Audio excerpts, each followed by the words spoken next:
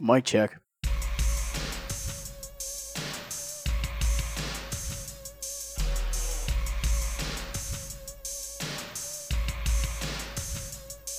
Sorry, I'm a couple days late, alright? I apologize.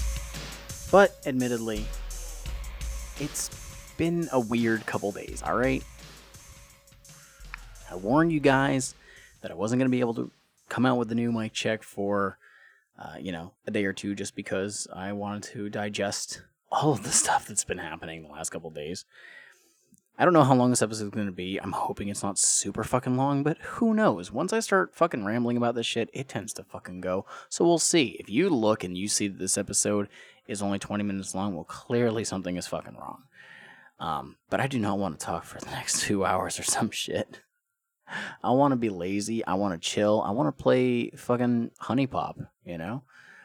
What else could you do on a Monday evening when I'm recording this? Guys, a lot of music has come out in recent times. In the last 2 weeks, I've gotten 8 new CDs or some shit, something like that. I don't know. I'm looking at the stuff I grabbed right here, and some of the stuff I've been able to listen to at least once. Some of it has been multiple times. Finally I got fucking repressed Red, his EP No Free Tickets, which is the first thing that I had ever gotten something from him before. There's a track with Madrox on there, it's pretty good. I had paid for that download a long time ago. But there's physical copies on Magic Ninja's site now, which is pretty cool. But in the span of 2 days, I ended up getting 4 CDs all at the same time. And I got the Buckshot Night of the Zombie. I got Tech's new album Asinine. I got Oh the Horror Meets Blaze, and I got the new Gmo Ski the Filth Element. Guys, I was fucking waiting for that Gmo album for a month and a fucking half. I tweeted about it, just kind of joking, of wow, it's just kind of funny that I got tracking and it never went anywhere. And Gmo fucking responded, and he was kind of salty. I guess with just how I worded it, and I was dude, I wasn't knocking you. I understand this shit happens, but chill. I didn't say anything to him after that. I fucking reached out to the people who, send the shit, and they were we're really sorry. We've been having a lot of issues with that post office, so unfortunately we think that it might have gotten lost. We're gonna send you a new one, first thing in the morning. And they did, and it showed up a couple days later, which was really, really cool. So good job to that group. I only got to listen to that album once, unfortunately, the new Gmo album, but I really enjoyed it. I kind of was getting a bit worried with Gmo. I didn't care for Charlie and the Filth Factory that much, mostly because of the skits. I didn't need all of that stuff, and I thought the story was just way too loose to really enjoy. The song Mad Hatter from there was one of my fave Gmo songs in general, but just the rest of the album just wasn't really doing it for me. And even 8-Bit Filth wasn't really much, but it's been a long time since I've listened to that, so maybe I would enjoy it more now. But this one is really fucking good. I think that it's a solid fucking record. It really messed with me whenever I was trying to think. I was one of these songs, I feel like I've heard it before. And it's the second to last song was actually featured on the Magic Ninja compilation, The Songs to Smoke To. The song Can't Fuck With It. I was wow, that's really weird. I didn't expect that to get reused. I'm glad it did, though, because it's a cool song. And the Songs to Smoke To compilation is really good. If you guys haven't listened to that, I highly recommend it. Because it's got some fucking banging ass tracks on there. But Gmo, kudos. The new record, really fucking solid. I don't think there was anything that I would have skipped. So I'm hoping I go back to it sometime soon to give it more credit. Blaze meets Oh the Horror. I'm sorry, Oh the Horror meets Blaze. I just found out that they are actually making at least one music video for that. And it is the song Dream, which is Death Rules Everything Around Me. I saw on Instagram that they were filming a video. All 4 members were there, and it looks like it's an on-site thing. They're not doing like green screen or whatever. I saw they were like in an alley recording something, so that's really cool. It's not a bad EP. I like the fact that we're actually getting collaborative stuff with the members of Magic Ninja, and I'm curious, like, where this concept came up. Like, I don't know if maybe, George or Twisted was like, hey, you guys should do something. Or, if Oh the Horror reached out to Blaze and said, hey, would you like to try and do this with us? Or vice versa. Maybe Blaze was like, yo, I dig what these guys are doing. Let's link up. Whatever the case was, it's an interesting concept. I don't say that it's, like, flawless, because it's not. But Blaze, we've heard him rap over like heavy stuff in the past, and you can't say that we haven't. There's some stuff on One Less G that is like heavy.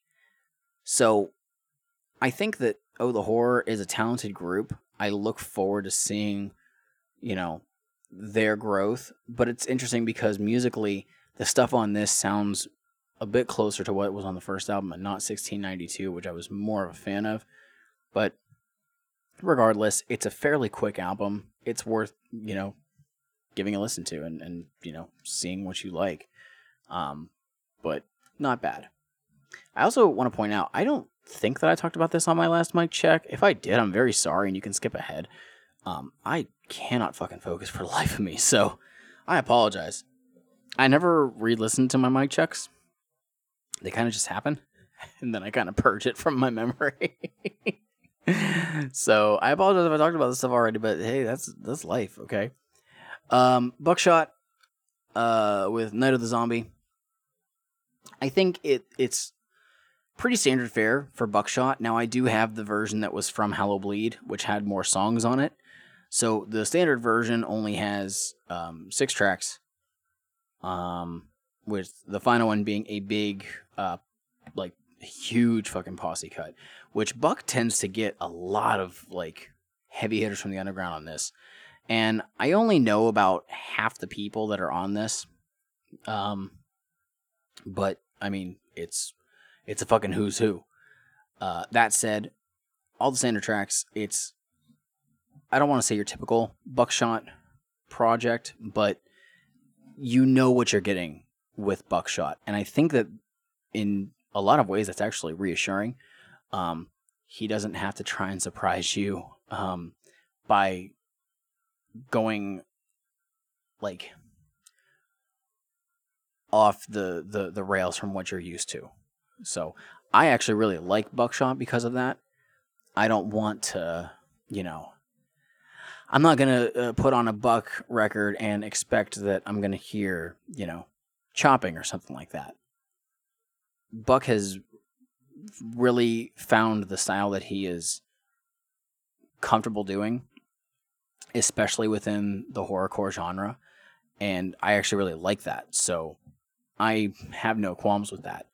But interestingly enough, one of my favorite songs on here doesn't even have Buck. It's a bonus track, which is, I think, available for streaming now on its own. And it's the Boondocks song that features Scribble. It's called Pitchforks. It is so fucking good. It legit makes me think that it's a song that, if it was made back then, it could have been on The Harvest, could have been on Crimson Creek. It has the Boondocks style fucking nailed down, and I love it. It's for how much I enjoyed Crimson Crow last year. This is a track that would have stood out amazingly well, and that record was fantastic. But this would have been like a big, like, holy shit, he can still do this kind of stuff. But yeah, I think that this is still a very cool record. Hearing some of the other people that are on here, because a lot of the bonus tracks that are on here, there's like 5 bonus tracks. I've never heard of some of the people on here. I've never heard of Cody Manson, who I don't even think that they did rap. I think it's just an instrumental song. So maybe that's the kind of record they are, or the rap artist they are. Sorry. But there was also a Ritual of Ether. I've never heard of them. Their track "See You Next Time" I thought was really cool. They were also featured on the Big Posse Cut song 13. I can't even remember how long that song is, but it's pretty fucking long. That tends to be the case with these Posse Cuts. But go ahead and check that out. Like I said, the track Pitchforks by Boondocks and Scribble, I think that's just a single that you can listen to on streaming. I think also there's a shirt that Buck sells on Mob Shop, and you can actually get a copy of the single, like a physical copy. So the shirt is really fucking cool. I just can't get it right now because I get way too many fucking shirts. I'm running out of space. I gotta get rid of some old shirts. Anybody want some large shirts? Just fucking, you pay for shipping, I'll send you some large shirts that are a couple of years old. I also point out that the case for that is not your typical CD case. It's kind of like half of an Xbox game case, and I'm just like, I kind of like it because those are actually a little bit easier to get the CDs out of. I get very, very nervous sometimes about taking a CD out of a CD case because one time, this is honest to goodness happened, I bought the soundtrack for Aladdin, the Disney live action re-release. Or not re-release, but the live action one that came out a couple years back. I went to Walmart, bought the Aladdin soundtrack, went home, and I went to pop it out, and I broke the disc in half. I'm like, fucking how, man? And I went right back, and I was like, it broke. And so I got a new one. But ever since then, I get very fucking nervous when I'm taking out a CD from a CD case. Like, I gotta inch it. You gotta be very gentle. You gotta rub it just the right way so that it loosens up for you. Oh, that sounds fucking that sounds terrible. Tech Nine's Asinine is probably my favorite Tech Nine record in a long time. It is not my favorite. It is not. However, for some reason, this album sticks out more than probably the last 5 years worth of records from Tech. I don't know what it is. I'm not sure why. Just for some reason, I always get excited when a new Tech Nine record comes out, but for some reason, a lot of them, the finished product does not resonate with me. And I wish I knew why. And I don't know. I never find out. The last one that really, I could tell you, oh, this song was on this, was probably Special Effects. And that's because I listened to that record a lot. And that's not even my favorite. It's not even the one that I think was the last really fucking good one. That's something else. Most of Tech's stuff that's come out ever since just seems like it's churned out. It's like Tech has so many ideas of words that he can say in a specific cadence very fast, which is a fucking talent. Do not get me wrong. I'm not saying that what Tech Nine does is easy. Not at all. The problem is saying something of substance. Every now and then, Tech Nine can come up with stuff that sounds very, very profound. Stuff that he obviously has very strong feelings on. We have some of that here. There is a track on here that, oh my god, it's one of my favorites, and it took me a minute to really get what it was. But the track, What Rhymes with Threat'll Kill Ya. Holy shit. It reminds me of tracks like Burn the World from something else. Fire and AC, which was from, was that Seepage, I think? I can't quite remember. I think it was Seepage. Those tracks where he is basically going off on specific people or groups of people, those ones stand out to me a lot, and I really like it. And this one goes fucking hard. But one thing that I noticed, and most of the tracks on here are very fucking solid, and he has, unfortunately, we're getting to a point with Tech where even his albums that aren't collabos albums are albums that feature a very high amount of collaborations. And there's times where I wish that we were dialing that back. Like Nina, there was only I think 8 songs that had features. No, give me, just a couple songs that have the staple. We don't need that many. It's one thing whenever you had a track that has Chris Calico on it, but, he's just doing background vocals or something. We didn't really consider that a feature unless he was doing a full verse or something. I don't need this 17-track album to have 14 songs with guest features, It's not needed. But granted, most of them are really fucking good. I won't lie. I mean, God, I'm not even a huge fan of Lil Wayne, and he has a fucking guest verse on here. It's pretty goddamn good. The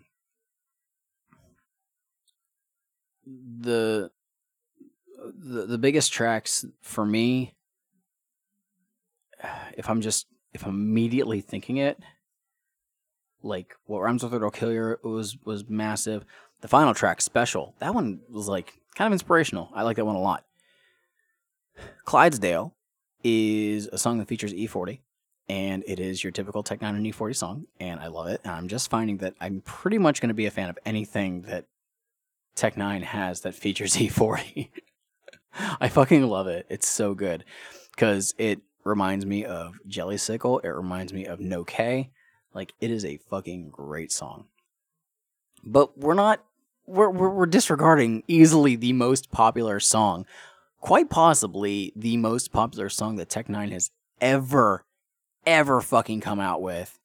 And that is Face Off, featuring Joey Cool, King ISO, and Dwayne the motherfucking Rock Johnson. Yes, I know I'm a little bit late on this, but it was not lost to me. I remember seeing, it was either on TikTok or Instagram when The Rock first fucking posted it, that video of him like working out and you hearing him and it's like, I'm sorry, fucking what? Yeah. That track goes hard. And okay, it's not, this is common knowledge, right? Like Tech wrote that for him, right? We know that he did. We can say that. Tech wrote that. Dwayne practiced the fuck out of it, and then he did it, okay? And you know what? That's fine. I don't fucking care. Because guess what? The Rock fucking rapped his ass off on a goddamn Tech N9ne song, and it was badass. I am not anticipating The Rock coming out with his own solo record anytime soon. But we know that The Rock can sing. Hell, he can kind of rap. We already knew he could do that too. Y'all fucking watched Moana? God damn, You're Welcome is a fucking bop. I did that at karaoke before. Man, I should fucking do that for my band now. There's no guitars. We can probably find a way to add that in. Huh. I've listened to that song a lot, though. Like, I no shame. I love that fucking track. It's great. But Tech, I think that this is a step in the right direction. I don't even know what direction I'm hoping for. But Planet did not do it for me. The Storm did not do it for me. What else was there? Enter Fear didn't really do it for me. And unfortunately, I never heard More Fear or Fear Excess because for some fucking reason, Strange refuses to put them out physically. I don't understand why. This makes no sense to me. They released a fucking EP, the Blight EP, right?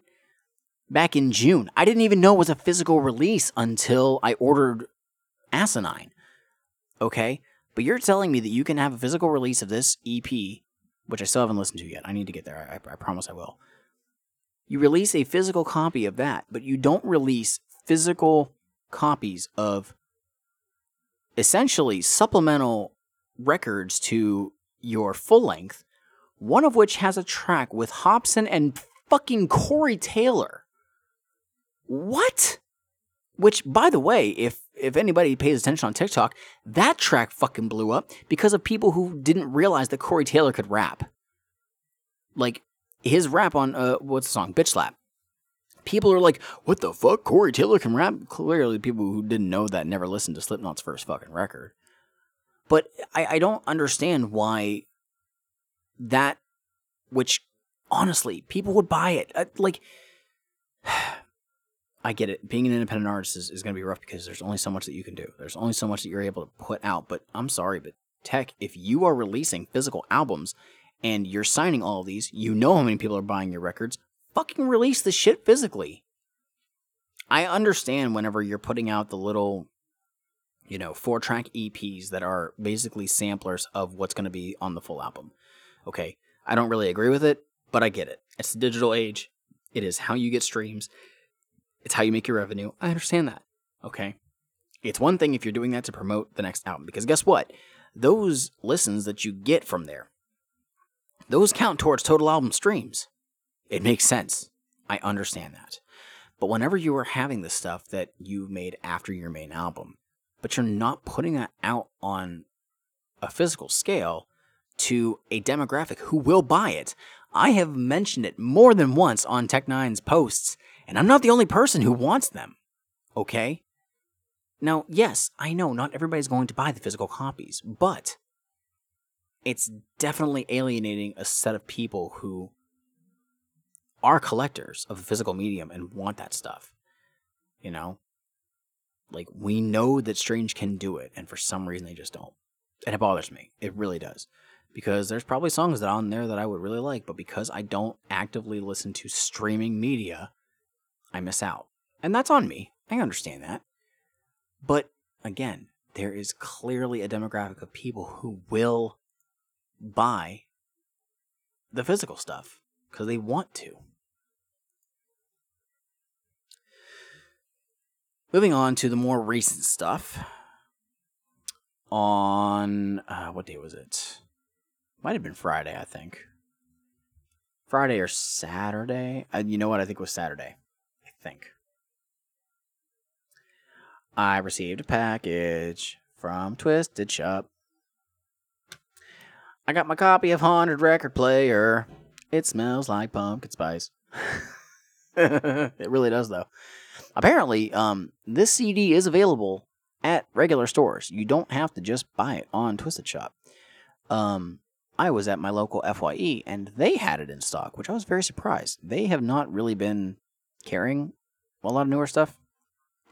And unfortunately, I mean, unfortunately go back on what I just said. Yes, physical media is dying, but my FYE is, God, I remember when my FYE used to have like 4 like massive fucking rows of CDs, like back to back of CDs. So 4 rows, so essentially 8 rows of CDs. And now they have like 2 total, and it's very sad. So I was very surprised to see this. And I don't know if I like this more than last year's Songs of Samhain, but it does have some great tracks on here. I think that the regular Twisted stuff on the first album I might have liked better. Like there was that, 9 Pound Hammer? I think I was a track on there. I really liked that one. This is good though. And I appreciate the fact that we are getting a little bit of diversity on here. The biggest selling points, obviously, were the fact that you got House of Crazy songs and Venomous 5 songs. However, my favorite song on here, I think, I would have to really rethink it, but I'm pretty sure that my favorite track on here is actually track 3, which is called Go Out. It features Jamie Madrox, Blaze, Gibby Sights, and Boondocks. And part of it is definitely the instrumental. It's a fucking rockin' instrumental, like, consistent beat. I just enjoy it. It's a track of, like, it would be on, like, a workout playlist. It's one of those songs. There's another track that 3 of those guys are on. So Blaze, Jamie, and Boondocks, called Sing It. And Jamie can sing. And I like the singing that he did on Unlikely Prescription. As I've said, I fucking love that record. However, for some reason, his singing, which is, he mostly just sings in the chorus, the rest of it is pretty much just rap. His singing in the chorus seems so, like, not in tune with what the music is. And that just kind of irks me, because he's fucking singing his heart out, I can tell. But it just doesn't work. I mean, the verses are fine, but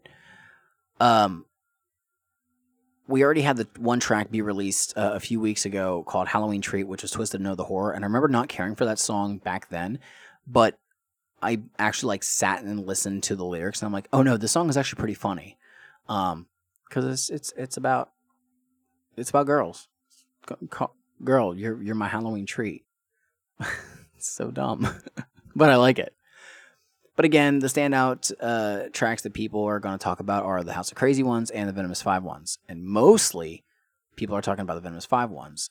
Now, I was originally really mad about one of these tracks. And it was the final one called Quarantine. And it made me mad because it is Twisted and Lee Carver. And that's it. And Lee just does the hook. It is 2 Twisted verses, Lee on the hook, and that's it. And that really made me mad. I was like, well, that's bullshit. Why are you even calling it a Venomous 5 track?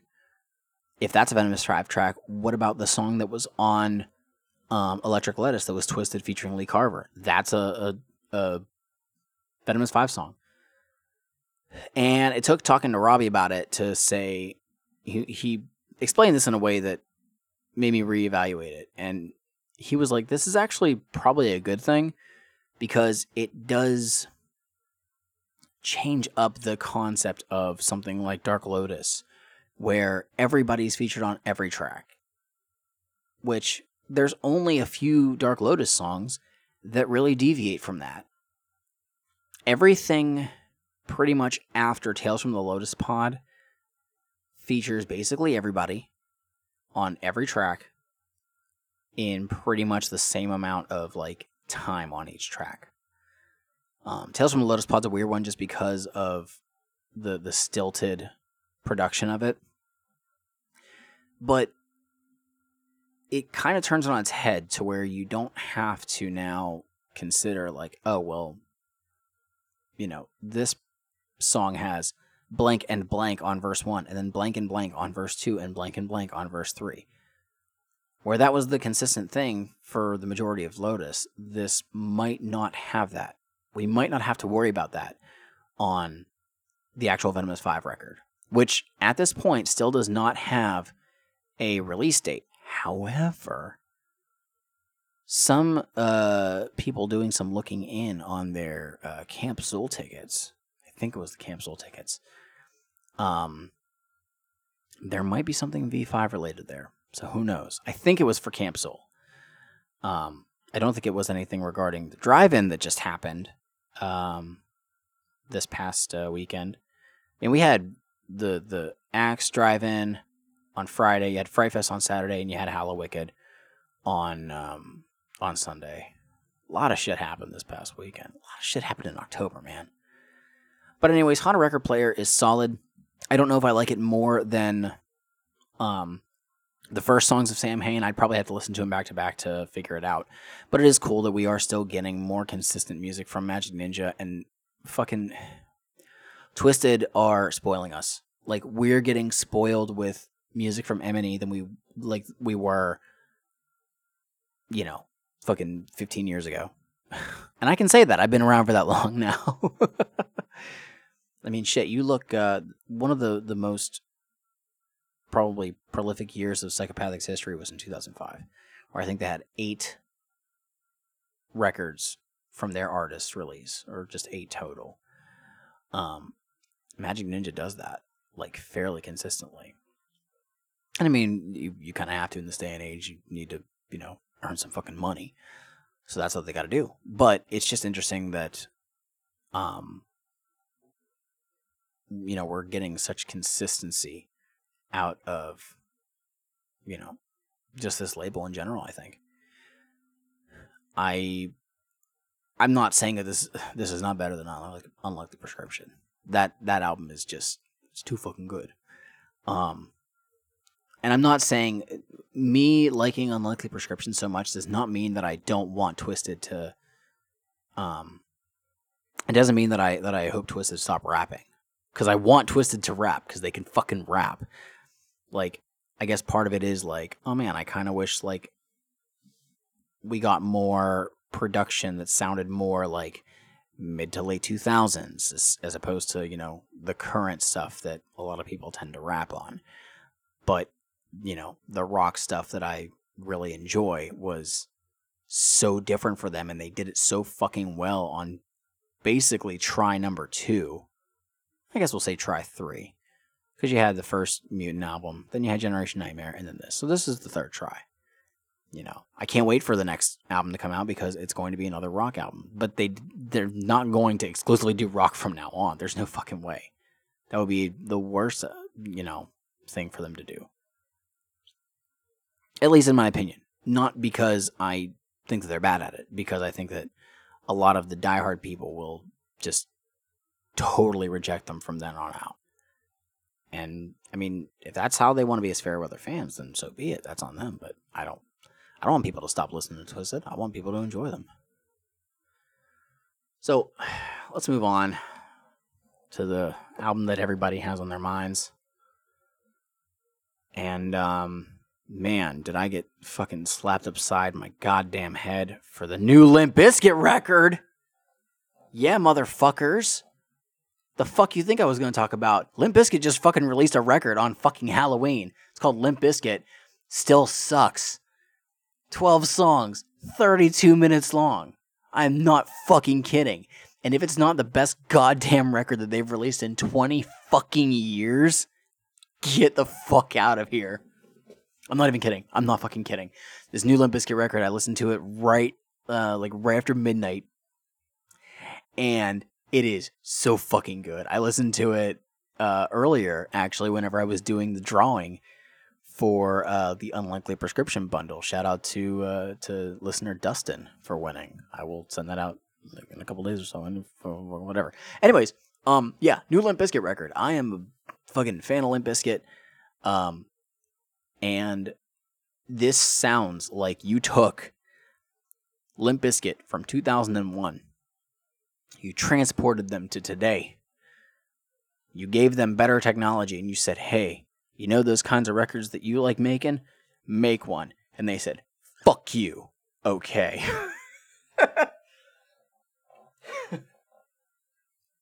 It's a Limp Bizkit record. It sounds just like a fucking Limp Bizkit record. This sounds like Significant Other and Chocolate Starfish. It sounds like the best of both of those. Okay? You got some fucking solid new metal. Okay? Wes is going fucking nuts. DJ Lethal's going fucking nuts. Fred Durst's going fucking nuts. It's so fucking good. And then Fred gets his Moody Boys. There's like 3 Moody Boys in here, and they're all good. The final fucking track called Goodbye. Oh my god. It's like, oh, I love it. I fucking love it. I want to actually cover that song. I should ask my band if we can cover it. It's so fucking good. But like the actual like heavy new metal stuff, I'm not kidding. It does sound like you took the same shit they were making and just said like, hey, here's a topic for you to go off on or whatever, or give your thoughts on or whatever the fuck. And they were doing it. It's so good. Like we heard Dad Vibes, like a month ago, maybe a little bit longer than that. Dad Vibes was a fucking cool song. And most of the other stuff that is still the new metal stuff is following those same, like the same kind of patterns and whatnot that they perfected 20 years ago. And don't get me wrong, I like Chocolate Starfish. I like Significant Other. I need to re-listen to $3 Bill Y'all because earlier on that was a little bit too like raw for me.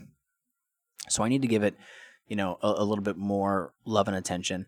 But there's aspects of Results May Vary that I really enjoy. And I think that, no, it's not as good a record as the other ones, but there are definitely songs in there that need to be, like, celebrated. Okay? And not just the singles, not just Eat You Alive or Behind Blue Eyes, but, like, Kramer, Radio Is Dead, great song. Red Light, Green Light is so fucking dumb, but I love it. Down Another Day is a good song. Like, there is some great stuff on that record. It's just, unfortunately, it was at, it's came out after 9/11. It's after the party's over. Like new metal was at the decline at that point, unfortunately.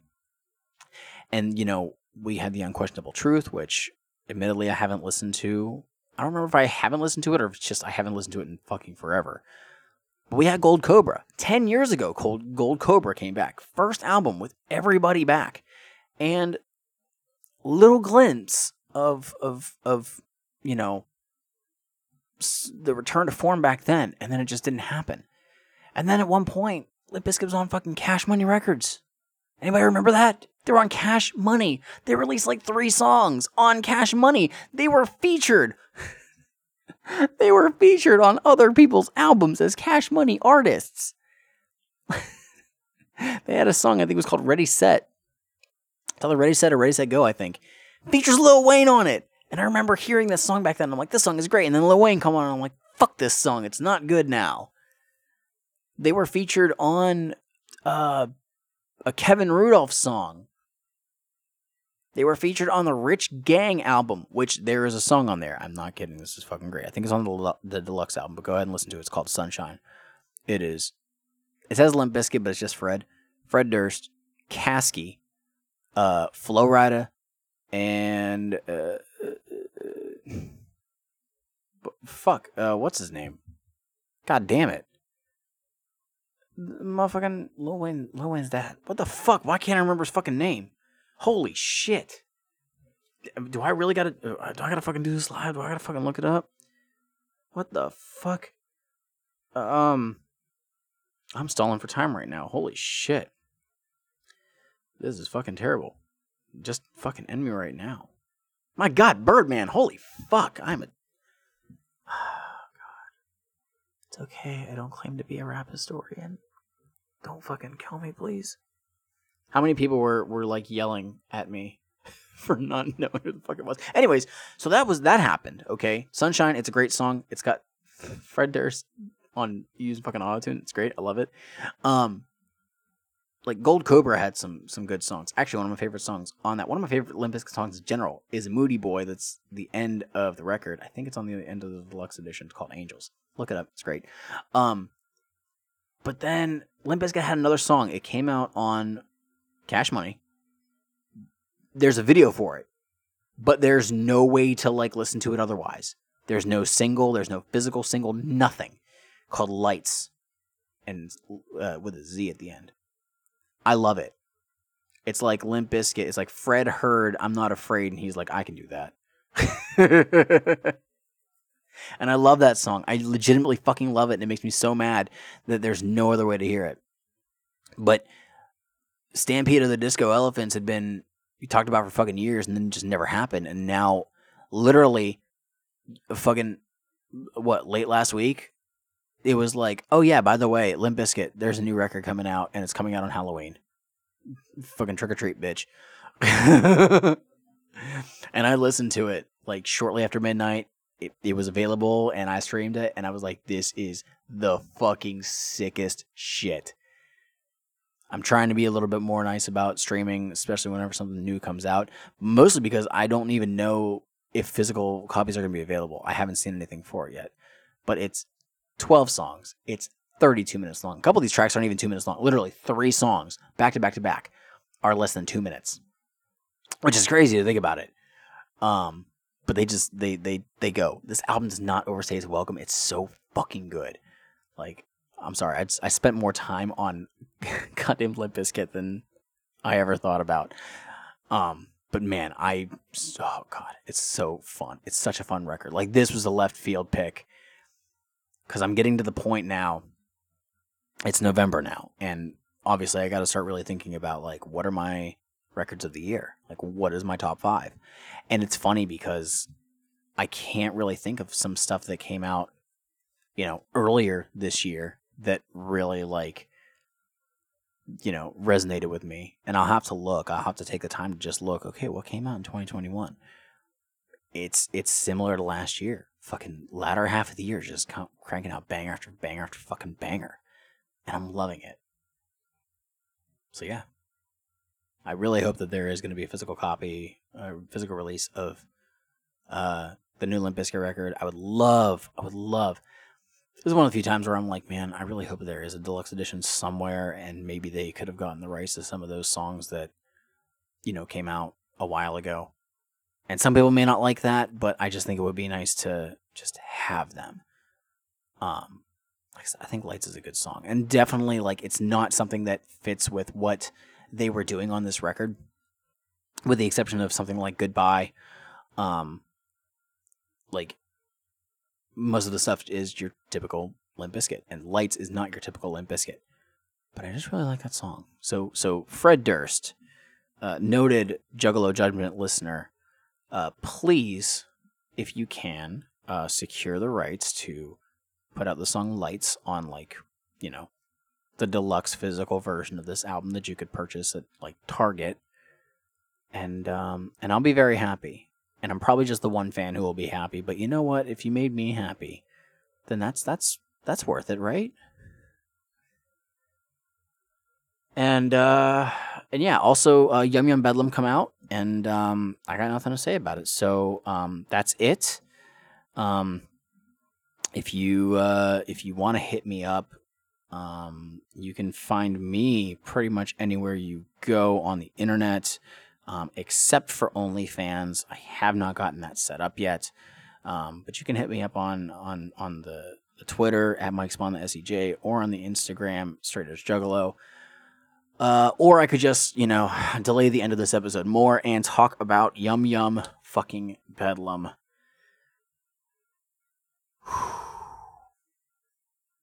Well, guys, you'll know that on Sunday, when I was supposed to release an episode, I did not. But thankfully, Shmeev decided to take the time and listen to this record beginning to end, give you his track by track. And holy shit, did some people get really fucking confused. Me being one of them. He did not tell me he was doing that, by the way. We were in the middle. We were in the middle of fucking recording. And at one point, I see him take his phone out and blah, blah, blah, blah. And then there's a little notification from Discord saying, like, blah, blah, blah, new mic check. I'm like, there's no new mic check. It's like, what the fuck is this, Shmeev? And then after he tells me, he's like, yeah, I listened to it. He's like, I had time, so I listened to it. I just listened to it once, but I gave my review. And so then I'm listening to his episode, and I'm like, what the fuck? Is he trolling me? And then he's like, he keeps this up, and I'm like, maybe he did listen to it, and he's hearing something that I'm not or whatever. And then it got to the fucking last minute, and I'm like, oh, you son of a bitch.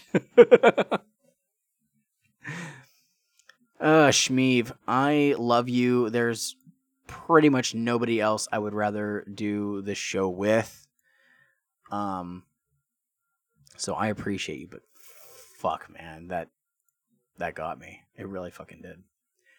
I'm not gonna go track by track. I don't think that that's really what I want to do. But I'm gonna say this. I think that this is a very, very fucking strong record. I was getting a bit nervous whenever Wretched came out. And I genuinely do my best nowadays not to judge an entire project based off of one song. Okay? And one of the instances of that being so significant is back when Mighty Death Pop came out, because we first heard Chris Benoit, and there is nobody, not a single fucking person, who, when Chris Benoit was released, said online, oh yeah, this is gonna be fucking amazing. Nobody said that. And if you say that, you're a liar. Because everybody, when that song came out, said, what the fuck are they doing? Not necessarily in a bad way. They said, I have no idea what they're doing now. Because it sounded nothing like anything that ICP had done before. When Wretched dropped, we listened to the track and then we saw the video. Probably about an hour apart from each other, because Rolling Stone actually had the track available to listen to early. And I remember listening to it and watching the video and not caring for it. I was like, I don't know what I feel about this. I was like, this sounds like it should have been on Fred Fury. Which we know my general thoughts of Fred Fury. But I said, listen, it's not right of me to judge the entire project off of one song. I can't do that these days. It's okay to have a track garner interest, but this is why I can't stand when people will hear something and immediately say, this is going to be amazing or this is going to be shit. Because it's not fair to judge that. For example, let's look at Unlikely Prescription. The songs that were being released first are some of the more rap-centric songs on that entire record, which I think was one of the smartest things that Twiztid did. Those songs sound the most similar to what a lot of the people who listen to Twiztid are already familiar with. And those are bridging the gap. So whenever you get that record, yes, you have those songs that you already know sound kind of like Twiztid songs that you have already known for years. And oh, hey, they're doing these ones that are all rock. And these aren't bad. Or you can then judge them and say, no, this part isn't for me. Okay, but hey, that other song, that Perfect Problem song, that's not bad. Something like that. Okay? It is very frustrating these days when you get a tiny little bit of one thing and you immediately will get to judge the entire product without hearing it. I really hate people that will give reviews on iTunes before something releases. I hate, and I really should stop using that word. I strongly dislike the idea of making a review on iTunes before something drops. Whether you're giving it 1 star or 5, I don't care. I don't think that you should do that. I don't think that you should give a review of something. All right, hear me out on this. If you buy a song or an album on iTunes, you should not be able to give a review on it until you listen to it once. Okay? And, I mean, iTunes can mark like that you've listened to a song. Okay? So, because you're listening to this media on typically your phone that's connected to the internet, it can tell that you've listened to it. You should not be able to give a review on something until you've listened to it. How in the fuck are you going to have a song, an album that's not even out yet, and you've got, 83 5-star reviews? How? You haven't heard it. It could be utter shit. But your 5-star review has now told other people that this is a good record.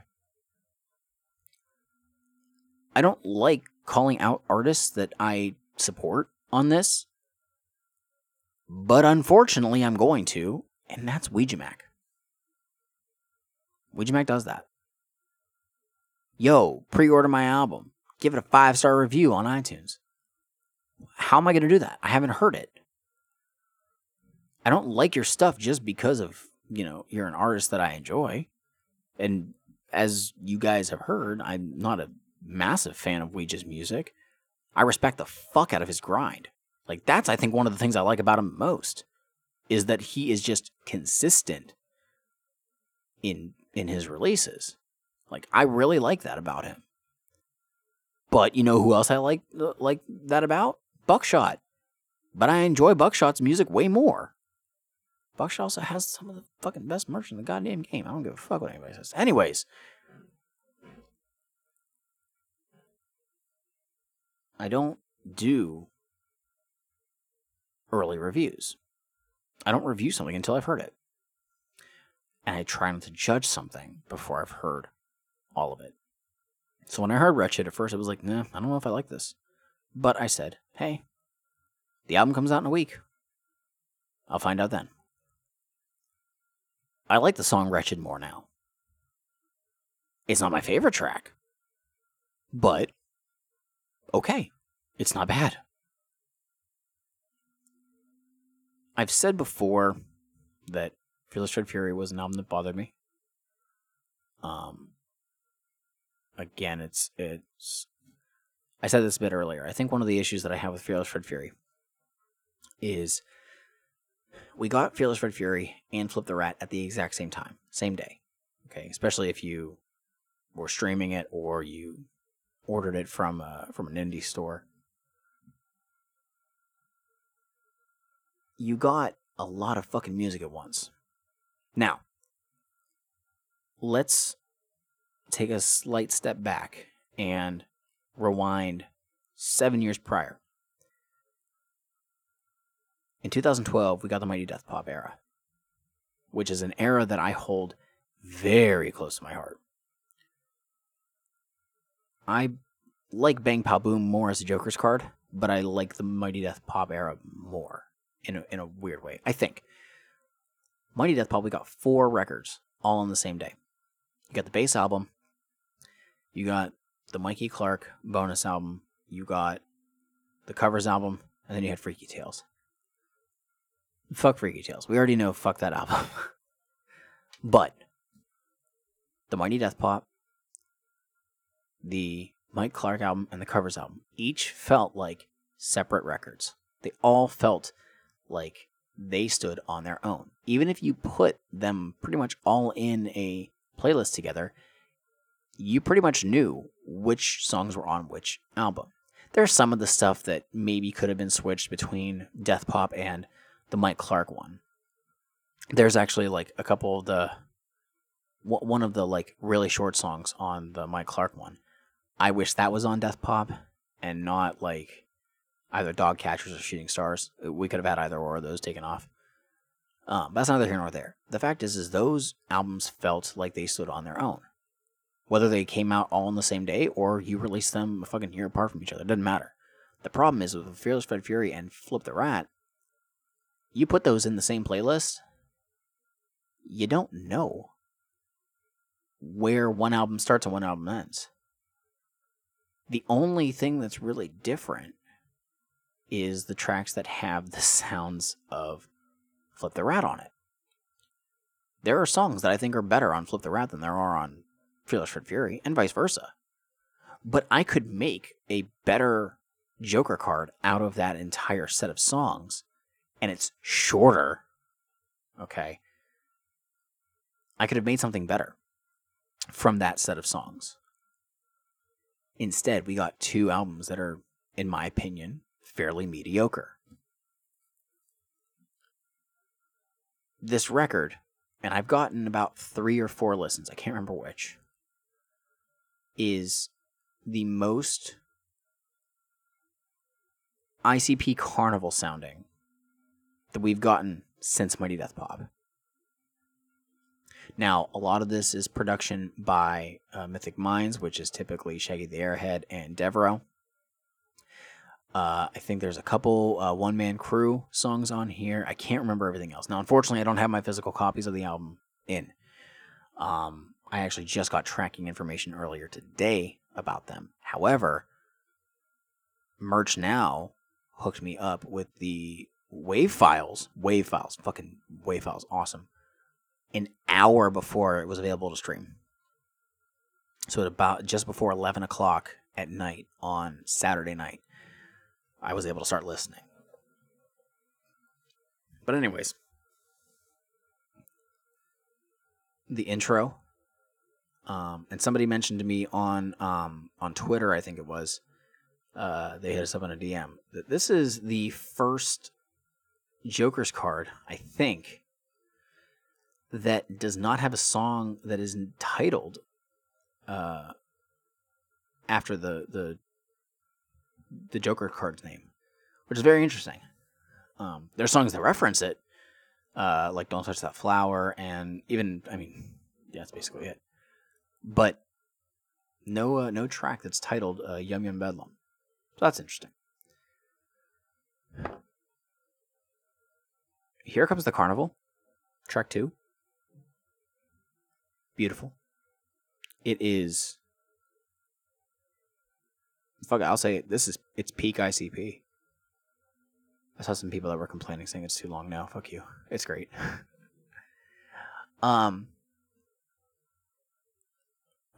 what else? I'm just trying to think of stuff immediately that stands out. Gangsta Code is just funny because they took a track that was on a Boondocks song from Abaddon, the song Moving On.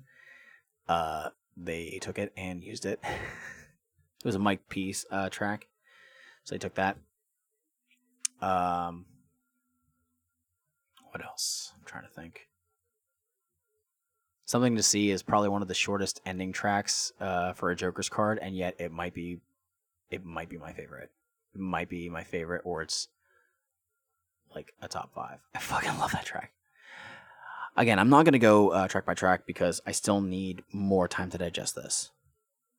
But okay, so I just said that Bang Pow Boom I think is a better Joker's card. The era of Mighty Death Pop might have been my favorite. I talk very highly on Marvelous Missing Link, Lost and Found. It's not so much that I think that they're absolutely fantastic records. Because while I do enjoy them, there is some filler on there that I could do without. I could easily take the best songs from both of those and even the Outtakes album and technically Phantoms, because that's all the same era in my opinion. I could make a single album that I think encompasses both styles better overall. But I have a very strong affinity for those albums just because of where I was at mentally at the time. And that is a nostalgia thing. I recognize that. But those albums do hit me kind of hard. They're not my favorites of the era. At one point I kind of thought they were, but they're not. This, I think, is stronger than Fearless Fred Fury. I think this is stronger than both Marvelous Missing Link albums. Where this stands compared to Bang Pow Boom and Mighty Death Pop as Joker card albums, I'm not sure yet. I think it's going to take more listens and more time to really settle on them before I can really say what I think. I'm not sure if it's better than those ones on the first couple listens, but I think they have some competition. This is the first time in I don't even know how long, where first listen of an ICP record and I was not, like, angry. Fearless Fred Fury, there was just some stuff on there that irked me, plus the fucking last track was... They should have never made that song. But man, this one is just... This gives me a pretty good feeling, and what I think is a bit frustrating is the biggest complaint that I've heard so far from a lot of people is the producer tags that are at the beginnings of songs. And this is very common that you hear in a lot of standard rap, but you don't hear it on ICP songs. There are people who are literally bitching that these are being featured on Joker card songs. So hearing stuff like, Shaggy the Airhead on the beat or Devereaux, people are getting pissed. They're actually getting pissed. They're getting angry. Just why? And apparently, so here's one thing I didn't know. Apparently you got to pay the producers extra to remove those tags. So that's interesting. But apparently it was announced. Now, One Man Crew apparently was supposed to be the main producer for this record. At least that's what it was announced, I think, last year. Because it was supposed to be Straight Jacket, was doing everything. Then he left. So it was going to be One Man Crew. Apparently only 2 songs have One Man Crew's production. But he released the instrumentals that he created on YouTube. Now, I haven't heard them yet. Some people in Aaron and Eric's Discord have, and they, I think it was Robbie said that, like, they sound kind of basic. Like, these wouldn't have been, there's no way they could have been, like, the full, the final instrumentals provided, because some of them sound kind of basic. But somebody had asked him about, like, the producer tag, because his was on there, and apparently Violent J wanted them in there, because Jay wanted people to know who made those beats. Now, some people are getting very salty about hearing this because they're like, you don't hear those on an ICP song. They're not supposed to be on a Joker's card. But think about this for a second. This is all falling back to the fact that people are not buying physical CDs. You're not buying physical CDs. How the fuck are you going to know? Like, dude, I'm sorry. Some people don't necessarily have the ear to recognize who is on a beat. You know? I put on a Ouija Max song. I'm like, okay, this is probably Devereaux. I bet I can count down the point where Devereaux says the Devereaux. Guess what? I fucking nail it about 9 times out of 10. Because I can tell. One of my favorite producers these days, and I don't listen to a lot of his stuff on his own just because I don't listen to, mainstream stuff because I'm a, shitty peasant. I love DJ Mustard. I love his stuff. And I'll hear a track, and I'm like, this sounds interesting. I wonder if this is DJ Mustard. And then in like 3 seconds, Mustard on the beat. Oh, fuck yeah. It's DJ Mustard. Hell yeah, let's go. But these people are getting so fucking angry over goddamn producer tags. You can find it all on Twitter. People are bitching about it on the fucking museum, on Facebook and shit. Shut the fuck up. Just get over it. I was going to start trolling people. I'm very tired of the tribalistic shit that we're getting. Obviously, you got people who are, ICP fans versus Twisted fans and all that shit. And then you got the people who are, like, in the middle because they like both and all that shit. And I hate the people who are very, like, who are so quick to, judge the people who are liking everything that M&E puts out. But then they don't like the new ICP record? You're a fucking Juff.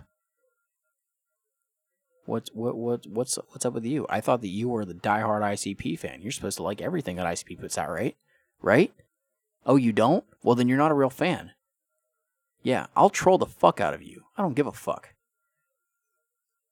I'm tired of hearing people just bitch at other people because they're enjoying something. Just fucking let people like it.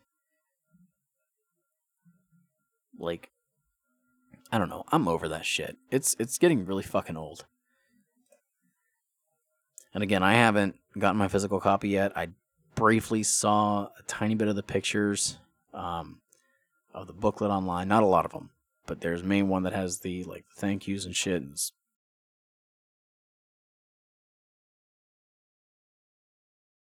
like the special acknowledgments and shit. And there's that line towards the end. It's basically just them, without saying their names, just bitching and Twisted. And it's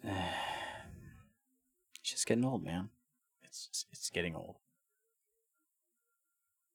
But I'm not going to go into more of that. Fuck it. Guys, I think Yum Yum Bedlam is a great album. I really do. I want people to like it. I want people to listen and enjoy it. And if it's not their cup of tea, okay, fine. But I don't want people to immediately hate on it and tell people that it's, the worst shit ever. Don't fucking go to people and be like, well, it's no Riddle Box. It's not supposed to be. Just let people enjoy the fucking music, alright? And one more thing that I actually completely forgot about, and as I was talking about Yum Yum Bedlam, I just remembered. There was the United States of Insanity, the documentary about ICP versus the FBI. And it was a last-minute decision, and decided to go and see it. And it was great. It really was. I sat there just taking it all in the whole time. There was only 6 people I think in my theater. And a lot of the stuff, especially whenever they were talking about the early years, it's like, oh well, I know pretty much all this. But then hearing some of the stuff within, when they get to talking about the FBI and the gang affiliation, I'm like, oh shit, this is a big deal. it was cool because at the end there was like some concert footage. It was like 20 minutes of concert footage. It was fucking cool as hell. It's gonna have another limited release in theaters. I think sometime this month maybe, but then it's gonna be on like DVD and streaming or something. I think in December. So if you missed it, then just keep your eye out because I think it's really worth the watch. It's about 2 hours long too, which is pretty cool. So yeah, I highly recommend seeing it. So yeah, I think that's about it. I don't have like any major takeaways from that to add into it. I think it's a really well made documentary. So, guys, go ahead and listen to some fun music. Just enjoy what we've been given. We've gotten a lot of new shit in such a short span of time. It's fucking crazy and awesome. But with that said, I got nothing else. So, as always, we thank you for continuing to listen to Juggalo Judgment and Mic Check. It means a lot, you know? I want to give another shout out to Robbie. I know that the episode that dropped last week, the episode that came out with Robbie where we talked about Independence Day, was one of our most popular episodes that we've released up at that point. I think it was like the quickest that we ever had an episode go to 100 listens and shit like that. It was fucking crazy. So Robbie, thank you. We appreciate that. And if you ever want to come back on again, let us know. We'll have you on, bud. So, as always, follow Juggalo Judgment wherever you want. Facebook, Instagram, Twitter. Hit us up with an email, juggalojudgment@gmail.com. If you go to those social media sites, you can find the link tree that has everywhere you can find us. If you would like to give us money, and you want to go and subscribe to our Patreon, you can do that. Patreon.com/Juggalo Judgment. And for, a couple bucks a month or more, you can get a little bit of extra. Just know that what you're supplying us is going to go back into the podcast, until we start making like $1,000 a month, and then we're like, we're pocketing this bitch. Something else that I want to mention is I haven't looked into it as much in the last probably 2 months or so. I've been slacking, but I am going to resume looking at a site where we can have merch. For those who paid attention, I had stickers at the last Twisted show, and I gave them out. And they had our sweet Judge Man logo. It was pretty cool. And I'd like to have that logo on some stuff that people can flaunt. I originally was looking at Store Frontier, which is the one that Aaron and Eric use, which seemed really good. I know Insane E just opened up his store on there because he was very impressed with the quality. The issue for me is they don't go past a 3X on shirts. Now, I don't know how many of our listeners are of the plus size variety. However, I understand how difficult it can be for people who are plus size to have stuff that they can wear. So I think the other one that I was looking at originally was TeePublic, and again, a lot of this is just direct to consumer, made to order stuff. It's less personable than us making it ourselves. However, I don't have the talent to do so. I don't have the ability, and I know there's been someone who said do pre-orders for it. I don't want us to hold on to your money. I don't feel comfortable about you trusting us with that for us to get you a product to you in a reasonable amount of time. And that is why I'd rather have somebody else who is established handle that.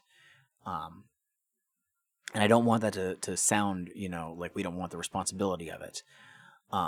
It's just, it is a very scary endeavor. And I don't want that to go wrong.